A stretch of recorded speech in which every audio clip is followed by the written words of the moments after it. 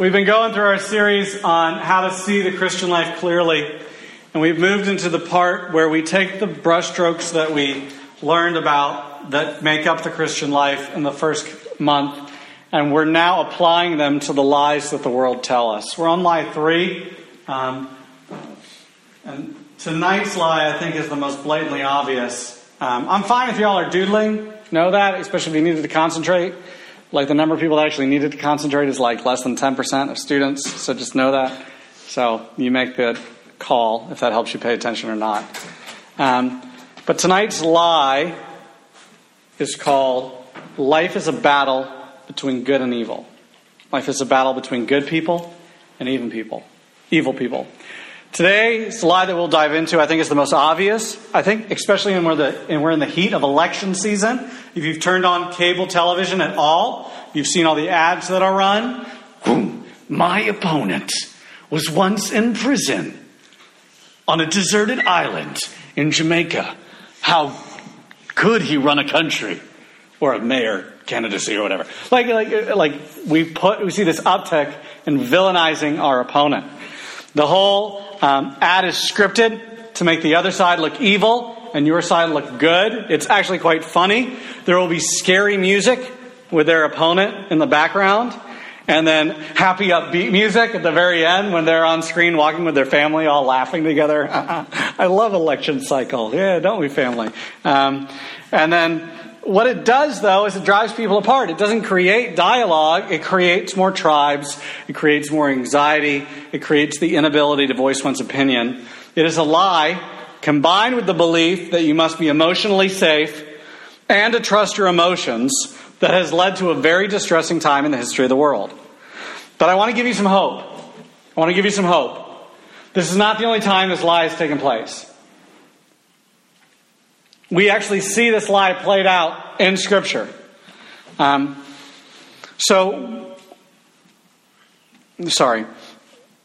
We are just playing out the story again that we once saw being played out in Scripture. And we're seeing it played out for 2 reasons. This is our first 2 fill in the blanks. First, we don't know history and therefore are doomed to repeat it. We don't know our history and are therefore doomed to repeat it. All you got to do is go on YouTube and look up silly on-the-street conversations with people about history. And you too can be depressed about the state of public education. Second, we want so desperately to look in the mirror and see a good person. That's your next fill in the blank. So how is this lie played out? In the book Coddling of the American Mind, Lukianoff tells the story of a college administrator and a student. I want to read this story to you because I think it is just so telling. In October 2015 at Claremont McKenna College, a student named Olivia, not that one, whose parents emigrated from Mexico, you see, wrote an essay in a student publication about her feelings of marginalization and exclusion. Olivia noticed that Latinos were better represented on the blue-collar staff at CMC, including janitors and gardeners, than among its administrative and professional staff. And she found this realization painful. She wrote that she felt like she had been admitted to fill a racial quota. She suggested that there is a standard or typical person at CMC, and she is not it. This is what she said.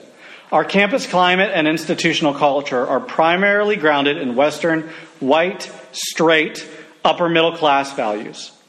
In response to this essay, which Olivia sent in the email to CMC staff, Mary Spellman, the Dean of Students at CMC, sent her a private email 2 days later. This is her entire email. I'm going to read it to you. Olivia, thank you for writing and sharing this article with me. We have a lot to do as a college and community. Would you be willing to talk with me sometime about these issues? They are important to me and the Dean of Students staff, and we are working on how we can better serve students, especially those that don't fit our CMC mold. I would love to talk to you more. Best, Dean Spellman. So this is where I leave it up to you. This is where I want to interact with you. What do you think of Dean Spellman's letter? What do you think of Dean Spellman's letter? Was it kind? Excellent? Yeah, it's like, that was excellent. That's a great response. How else would you classify it? Doodlers, how would you classify the letter?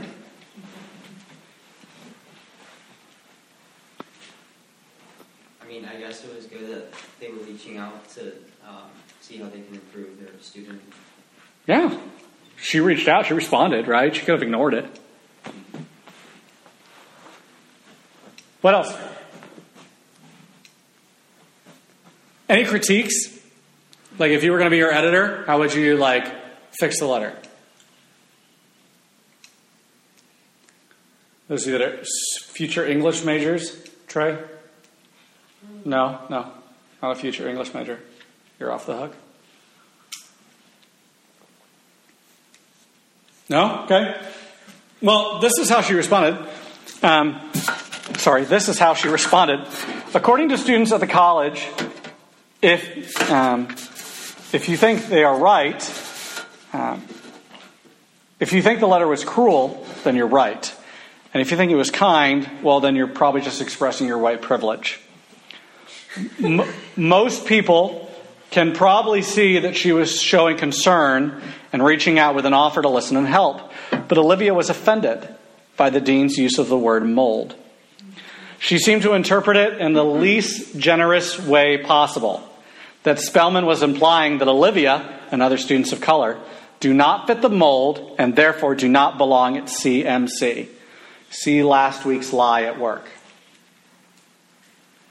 This was clearly not Spellman's intent, but we know intent doesn't matter anymore. It's about impact. Olivia herself had asserted that at CMC there is a prototype or a pattern of identities and that she does not match. That was Olivia's statement.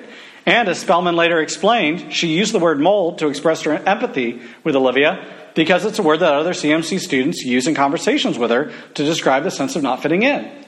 Any student who is already feeling like an outsider might feel a flash of negativity when reading the word mold. But what should one do with that flash of emotion? There is a principle in philosophy or rhetoric, and this is your next fill in the blank, that we've forgotten as a culture. It's called the principle of charity, which says that one should interpret other people's statements in the best, most reasonable form, not in the worst or most offensive way possible. But that has begun to disappear as people believe these lies. Instead, Olivia posted Spellman's email on her Facebook page about 2 weeks after receiving it with the comment, "I just don't fit the wonderful CMC mold. Feel free to share." Her friends did share the email, and the campus erupted in protest. There were marches, demonstrations, demands given to the president for mandatory diversity training, and demands for Spellman to resign. 2 students went on a hunger strike, vowing that they would not eat until Spellman was gone. In one scene, which you can view on YouTube, students formed a circle and spent over an hour airing their grievances through blowhorns against Spellman and other administrators who were in the circle to listen. Spellman apologized for her email being poorly worded and told the crowd that her intention was to affirm the feelings and experiences expressed in the article and to provide the support. Next fill in the blank. But the students did not accept her apology. At one point, a woman berated the dean to cheers from students for falling asleep during the proceedings, which the woman interpreted as an act of disrespect. But if you actually watch the video of the confrontation, Spellman was not falling asleep. She was trying to hold back her tears. The university did not fire Spellman, but neither did its leaders publicly express any support for her. Faced with escalating anger of students, amplified by social media and the national news coverage, Spellman resigned. What are your thoughts on the story?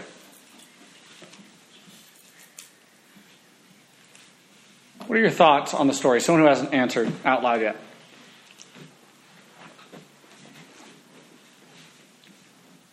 I didn't say it out loud, but I thought in my mind one of the things that said when they said mold, I did think that was a little bit subjective to what people would think about that. Okay. Saying that we only apply to a specific race, ethnicity, blah, blah, blah. Okay. What do you think of the story as a whole?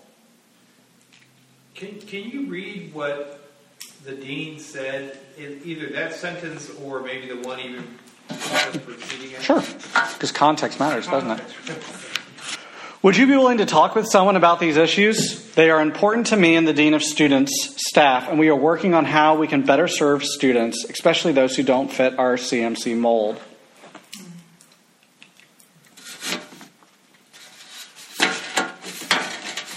To me, it's really scary, like how my words could get tangled and tied up and misconstrued. Like, I work in an industry that 90% of my communication is by email.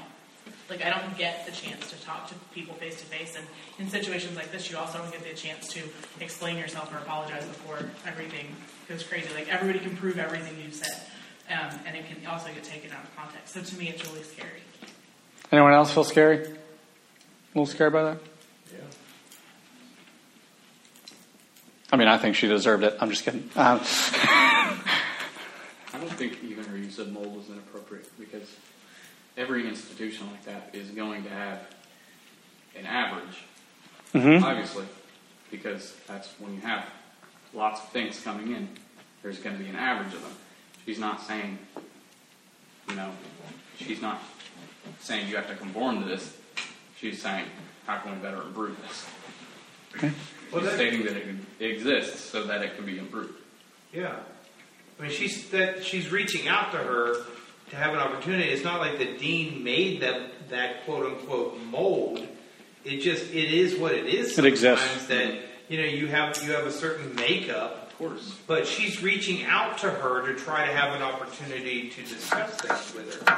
And I think it's a perfect example of somebody twisting words around to try to make it fit your agenda. But when you reread it, what I hear is the especially students that don't fit our mold, it's not necessary to the story. It's not necessary to the case. And so in an effort to actually relate more or communicate better, or in an effort of trying to go above and beyond, it actually made it worse. Mm-hmm. That's assuming that was her intent. That's true. You know what I mean? I mean, you ruin everything in 5 words. Like, the entire rest of the letter is professional and appropriate, but somebody took offense to one phrase. Mm-hmm. Anything else? Watson, you're kind of brilliant on the philosophical level. You have one of the glasses. Yes, you do. I don't know. I thought it was a good letter. Okay. Hey, Todd, you were going to say something? I was just going to say, I was listening to a sermon the other day, or somebody was talking, and they were talking about how, it was on the radio, that's what it was, and this guy was talking about how God uses sarcasm, and we don't know, because again, it's in the written word right there, you can't necessarily tell the intent 100%, but it could possibly have been sarcasm. I mean, it really could have been. But this guy was even talking about how God has used sarcasm. I mean, like when he was talking to Job, and he was like, "Oh, so you know better? This is your deal." And Yep. I mean, that it's not always a horrible thing. But again, you can't tell intent. You can't. So you see how the lies played out? I mean, that's just one kind of, that happens on college campuses. And it'll probably continue to happen more until you get there. So they're paving the way for you. You guys get to enjoy your hunger strikes. I know Deborah will. Is that just an abbreviation for what university is it? Let's make sure he doesn't go to I'm not going there. Claremont McKenna College. In southern No, it's in Oregon. where? Oregon, I think. But I think it's in Oregon. Okay. But here's the thing. That makes so much sense. But these things happen. These type of protests, I think, have happened pretty much in the bottom 48 states of the union at this point. I mean, this is common. So go to Alaska, kids. So yeah, essentially, they'll pay you. So me and Ian were talking about this. Earlier this week. In theater, the most fun roles to play are the villains. It is fun. If you think it's the protagonist, you're wrong. Repent. You're evil. I'm good, according to this lie. The reason they are the most fun characters to play is that a good villain is one that's convinced that they are doing the right thing. They're convinced of it. Hopefully, I don't spoil anything. But Thanos, I think, is a perfect example. He truly believes he's doing the universe good. He's doing a great service. He's so smart, he understands double the resources. So. For the good of the entire universe, he wants to wipe out half of it so that he can save it. Everyone who doesn't believe this is evil in his eyes. He is trusting his gut on this one. He saw his world perish because of too many people, so he found reasons to trust his emotions. He doesn't care to talk to the other side or get another perspective. He's made up his mind. And it's better to live with the safety of half the universe than the unknown of a populated one. Notice how he too believes all the lies. To Thanos is the hero. And I think Satan thinks this too, right? Satan thinks we should all be kings. If God was a good God, he would let us all set up our own little kingdoms. He attempted to free the angels of heaven from the service of God, of the universe, and he thought that was a good thing. And anyone who believed differently is evil and to be destroyed. And we are quick to fall into this trap of demonizing people, especially if they're everyone else, right? We are quick to compare our theology to other denominations that are full of lost, sinful people. We're quick to see ourselves as victims. We're quick to see ourselves as anything but the potential villain. But we're all the potential villain. We're all the potential villain. We all have the potential for evil things. No one at your age, nor I think at many ages, dreams of growing up and becoming a murderer, an adulterer, a drunk driver, a slanderer, or a miser. No one sets off as that being a career goal. But people like you and me grow up every day to these futures. There's a memoir by Alexander Solzhenitsyn, a Russian dissident of Soviet area who criticized Joseph Stalin, wrote this letter to a friend about his time in a Siberian prison. He reflects upon his own virtue, his unselfish dedication to the motherland from the Siberian prison, when it occurs to him that he himself had nearly joined the security service, the NKVD, which evolved into the KGB. And he realizes that he could just as easily have become the executioner rather than the condemned man marching off to his possible execution. He says this, "If only it were so simple. If only there were evil people somewhere insidiously committing evil deeds and it were necessary only to separate them from the rest of us and destroy them." And this is your last fill in the blank. But the line dividing good and evil cuts through the heart of every human being. The dividing line of good and evil cuts through the heart of every human being. Look, Jesus addresses this issue specifically. We're going to read the Good Samaritan in our transformation groups because Jesus attacks this head on. The Pharisees see themselves as good and the Samaritans as evil. They believed this lie too. I want us to examine how Jesus addresses this lie, and I want us to find ways that we can build bridges to those that believe it.